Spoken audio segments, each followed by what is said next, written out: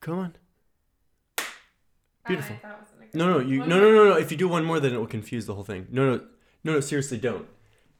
Now there's 2 peaks. Sorry, everyone who had to listen to both those claps and see 2 peaks in the audio. It's fine. Make stuff. Make stuff. Make it. Just make stuff. Make stuff. Just make. So we wanted to start this off by talking about what happened to get us here. Mm-hmm. Not the whole story, just kind of like some of the good tidbits of back in the day when Johnny... What was I doing back in the day? I don't know. I don't quite actually know how to describe what you were doing back in the day. Yeah. Oh, it's a very fruitful and colorful story. So why don't I start? Yeah. Way back in the day, we had a camcorder and our parents were just totally fine letting us 5 kids like use it all the time. And so we did. And they would buy us tapes, presumably. There was always blank tapes around. And we would go film everything. We'd just film everything. And then we would eventually start making movies. And so thus started the saga of just having my hands on a camera for hours. You also had access to a computer, and what were you editing on then? No, so to begin with, it wasn't even editing. It was like the start and stop. Yeah, like we would if you wanted someone to disappear off screen, you would like set the camera down, have them step in front of the camera, and then you would be like, "Okay, get out of it," and you'd stop it, and then you would have them move away, and then you'd press record again. And if you didn't get it right, like too bad. Like when you were playing it back, there was no editing. I do remember at one point I actually started plugging my camera into like a VCR and recording what was on the camera onto like a VHS tape.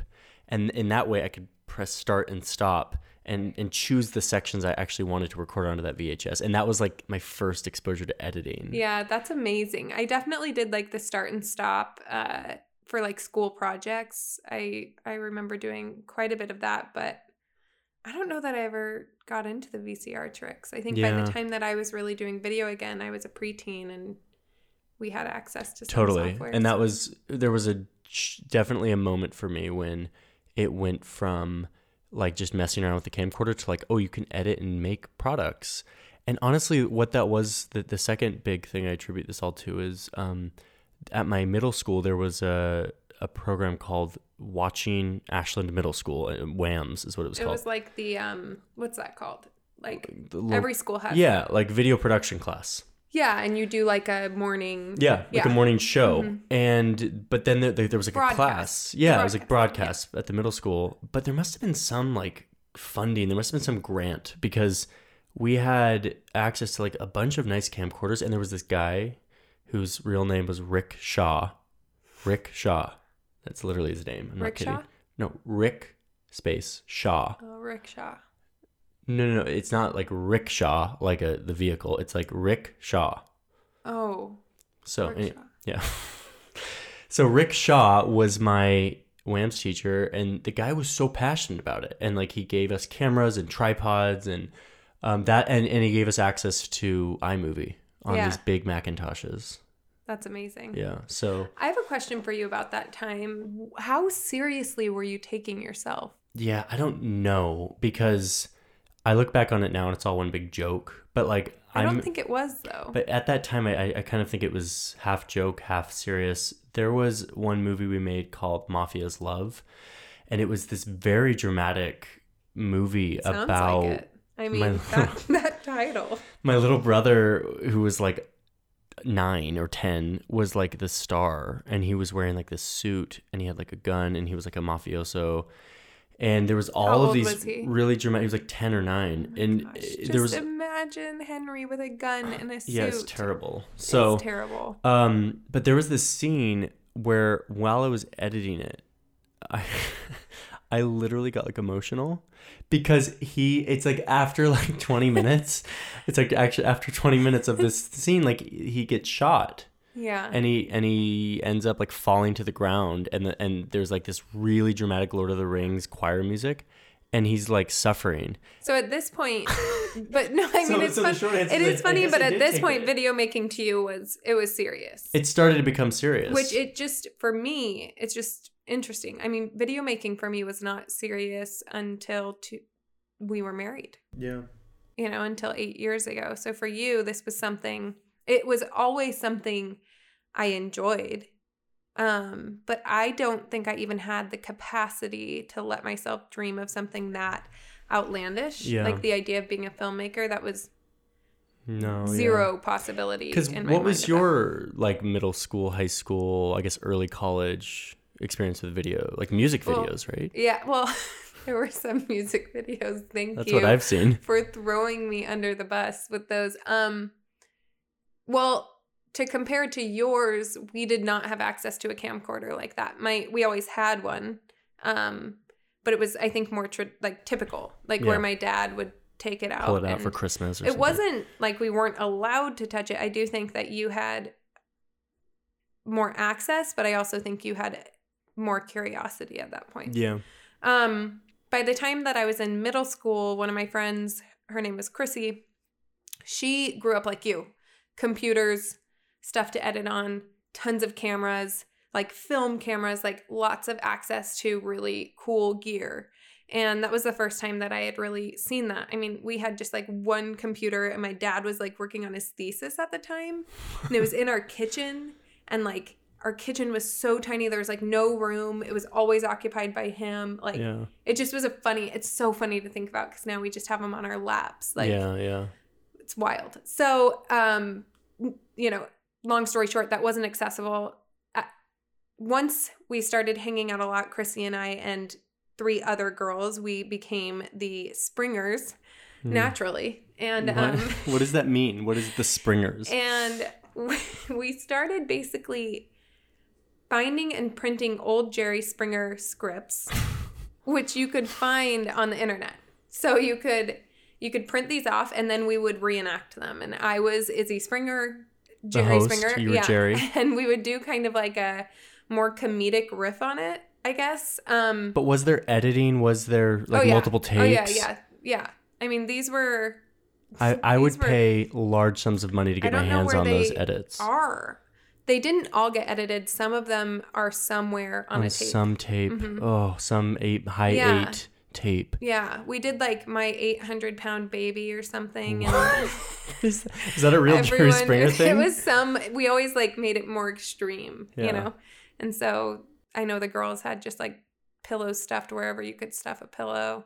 I don't know. That was the first time that I felt like this is a really, really fun thing to do. And my eyes were open to like, oh, you can do anything. Yeah. This is a fun medium and hobby. Yeah. By the time that I was in high school, it was just like silly, stupid high school videos. And then in college was where the music videos came in. Those were edited. At that point, I was editing on iMovie. Yeah, I think, or Windows Media Maker, or Windows Movie Maker is what you told me. It was Windows Movie Maker, because you didn't have an iMac. Sorry, my memory of her life. No, I appreciate that because I actually had like a Toshiba or something.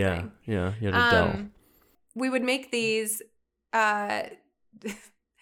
music videos to like Bootylicious, but also to like some Hercules songs. Of the classics. We got to get our hands on those. But I have to say they were really fun. And the editing, I would laugh. I haven't watched them in years. I'm sure I would watch them and just be like, oh my gosh, this is not editing. But at the time, that laid a groundwork for me to be able to understand Premiere in the way that I did when we started. Yeah, see, that's my whole take on this. It's like, you were doing Bootylicious and I was doing like Mafia's Love. Bootylicious is a really odd example of what we were doing. Okay, but I remember while watching it was more those, like, you can't hurry the no, you just what do day she might be. No, it's Johnny. Not on the podcast. It's a game of give and What gave you the idea that we should be singing? Well, you were singing. So when I watched those actually a few years ago when we were like engaged, I remember thinking like, what this is you looking at a thing like that you want to do, which is like make a music video, and seeing it as a puzzle. This is like, oh, how do I make the voice sync up with the take that we did, because that's not easy. Or even with the sound track of the song, because that's what we used. And so it was always having the music on and having the lip syncing. But then having to sync it after, and like those little puzzles, as trivial as like the end product was, they're real puzzles. They're real puzzles. Have to do forever. Yeah. You're always trying to be like, how do I do this thing? Love. That stuff, I swear, is like, that's the foundation of problem solving, that no matter what you're making, filmmaking and editing is always a series of, I have this vision of this thing I want to do, but I don't know how to do it. I'm going to like tinker. Yeah. And if you're tinkering when you're in middle school and high school, like that to me is the groundwork, even though that work is so silly to me. Yeah, I also find it interesting because that was the puzzle that like appealed to me. Yeah. It got me in a way that all the other puzzles that had been presented to me, the creative puzzles, like didn't. Yeah. But it's interesting to think like most everyone has their puzzle, whether it's like coding or photography or painting or cooking. There's something that like, for me, video, I was hooked. I think when it turned from we're just playing around to, whoa, let's like professionalize, was when in 2011, we'd been married for about 6 months. The DSLR revolution had happened, and now suddenly like you could get a really nice video camera that was like teeny tiny and would have like really nice lenses. And we were like, why don't we buy one of these things? And so we did all the research, and we then were like, oh, we're poor college kids. We don't have the money. No. Like we have student debt, and like that's what we have to our names. And but we really thought if we buy it, we can pay it off by what? Like taking photos of people. Engagement photos. Initial, yeah. And maybe weddings. In, like, Utah, we're like someday we'll do weddings. Like weddings became this like glorified, like that would be such an amazing thing to get into. And so we recklessly got on eBay, found a 7D, a Canon 7D with a 50 millimeter 1.8 lens. And charged it to a credit card. Charged the $1,300 to a credit card, which is a lot of freaking money. A lot of money. I mean, that could have gone south, and we would just not be where we are. And we had a $1,300 debt, and we started to get our friends together to like photograph them, to be like, this will be our portfolio. I started learning like photography. Are we really not going to share how we actually paid it off? Well, you go ahead. What did we do? So we didn't make money off of portraits. No. On month one, we did unsurprisingly. So much free work. Initially just building up it just sounds so funny to call it a portfolio, but that's what it was for what we were trying to do. We, at the time I don't know if this is still a thing. It shouldn't be if it is. You could donate, and it's not donating because you're paid, plasma, which is a what? Derivative of your blood. It's a part of your blood. Right. But they put the blood back. Yeah, they so take it's some like nutrient dense part or something. I don't know. It saves lives, I think. Maybe. It definitely saves lives. Or maybe it doesn't, but you're paid like $40 per time, and you can do it twice a week. So we were in there just donating all the $40 plasma. a piece. At the time, I don't know that I have an autoimmune disease. Heavens, so I'm just like doing the worst thing for my body. Yeah. But paid off that camera. We definitely paid off that camera. And then we started actually shooting engagements somehow. Like it was first a friend, and then it was like a friend of a friend. And then that November of 2011, we got our first wedding. Yeah. In Salt Lake. And we shot a wedding in Salt Lake City over Thanksgiving break, and we made like $400. Mm-hmm. And we were feeling great. And then we started doing wedding packages where we will shoot your wedding and give you a wedding video. And an engagement video. All for like $750. Less. And it's like we're actually editing these videos. And that became the puzzle. Yeah. That became our little creative puzzle. Like, how are we going to make the engagements look good? How are we going to be photographers and videographers and edit these things? We started making beautiful wedding films. I learned really truly built the foundation of what I know now. That was such a because Izzy was less professionalized in video than I was. Like I had gone through and done a lot of professional video. Yeah. You hadn't, like since the Springers and since Bootylicious. I mean, that wasn't professional. Yeah, literally never. You hadn't done anything since then, and so this you really had to like dive in. Believe it or not, I wasn't selling Izzy Springer. Yeah, believe it or not. So this was like I remember we showed up to like our first wedding on the East Coast. We were getting paid like $1,800 and we're like, dude, we can't mess this up. Like, Izzy changed the shutter speed and she's like, what's shutter speed? And I was like, what? I was like, that took me a good minute to understand. Yeah. I was always a learner. By doing, not by like theory and like by like the books. Yeah. And the 30 weddings that year forced that. Like, and with editing too, because I couldn't edit all of them anymore. And I was going to grad school suddenly and working full time and doing freelance stuff. And I was like, dude, you have to take on these weddings. So she would. And that, again, out of necessity. And some healthy competition. Yeah, on your part. Jeez. I think from there, we're kind of in our third phase of professionalizing, where it's like, okay, we have the technical skills. And now we're like, we want to become better storytellers. We want to say something with our technical skills. And I think that's what Borders has been for me. I think that's what your YouTube channel has been for you. It's like, it's a platform to not just like make beautiful images. I think that's what we refined. I think it's like, now, how do we tell stories? Yeah. I don't know. I feel like there's still so much I'm learning. I don't feel like I've mastered the craft or the storytelling or the business of it all. But I will say, like, each and every one of those things has lent itself to succeeding in where I'm at, including like the client interactions with wedding couples. Yeah, totally.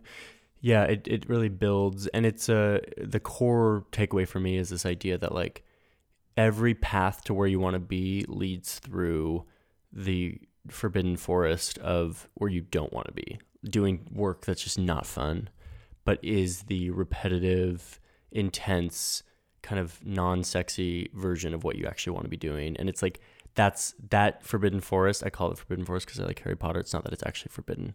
It's actually open to all, but it has a lot of lurking monsters in it, and it will destroy most people's will as they're wandering through it, because it is so dire and so... I tried to avoid that for so long. Yeah. The idea that it sounds annoyingly simple, that it was about making a large body of work, just making over and over again, making bad things, or I don't know, should we call them bad? Yeah. I mean, just like... I mean, in my case, they were bad things. Making bad things and then better things and better things and better things and better things that are still mediocre, and just continuing to do that.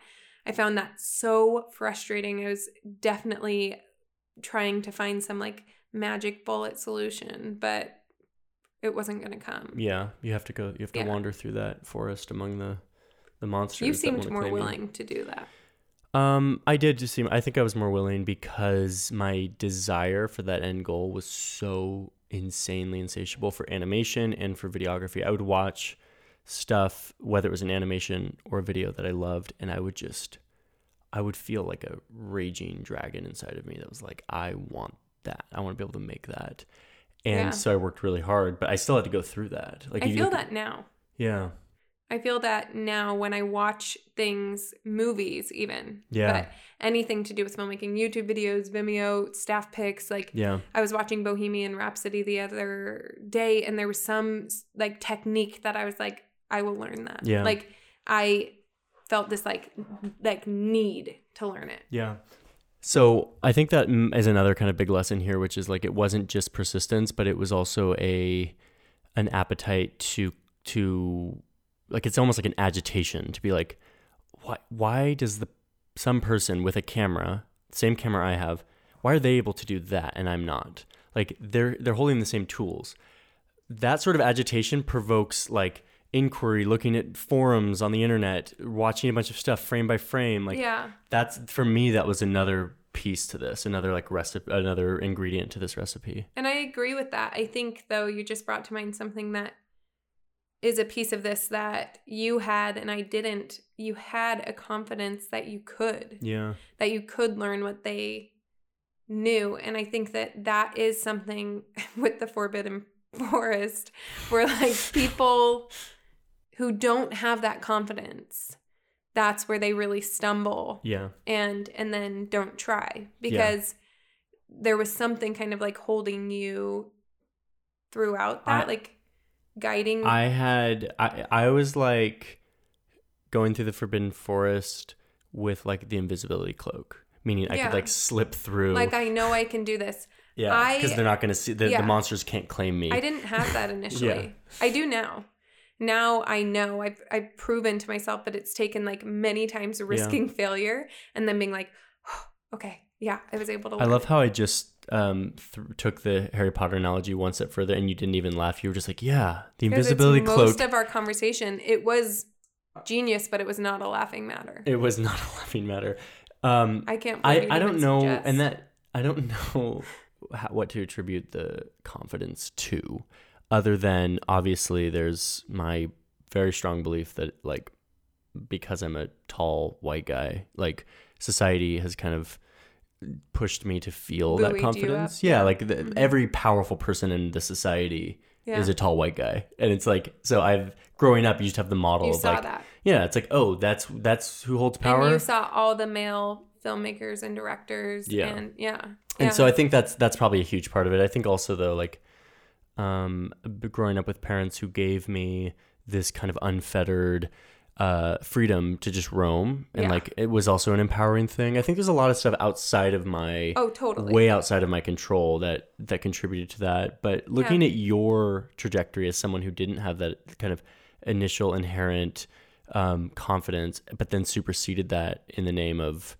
like going through and making it work in spite of not having that confidence, I feel like is a way cooler story than like meaning it's a way more instructive story than like, oh, another like tall white guy who was like given knew he could everything do it and did. Yeah, like that's like the oldest story in the book. That like don't negate the amount of work you put into it. No, I'm not. It's interesting talking about this. It brings to mind like several people that we know who have done creative things without the training that is said to be necessary to do it. Mm-hmm. We know painters who never went to art school, photographers who never studied photography.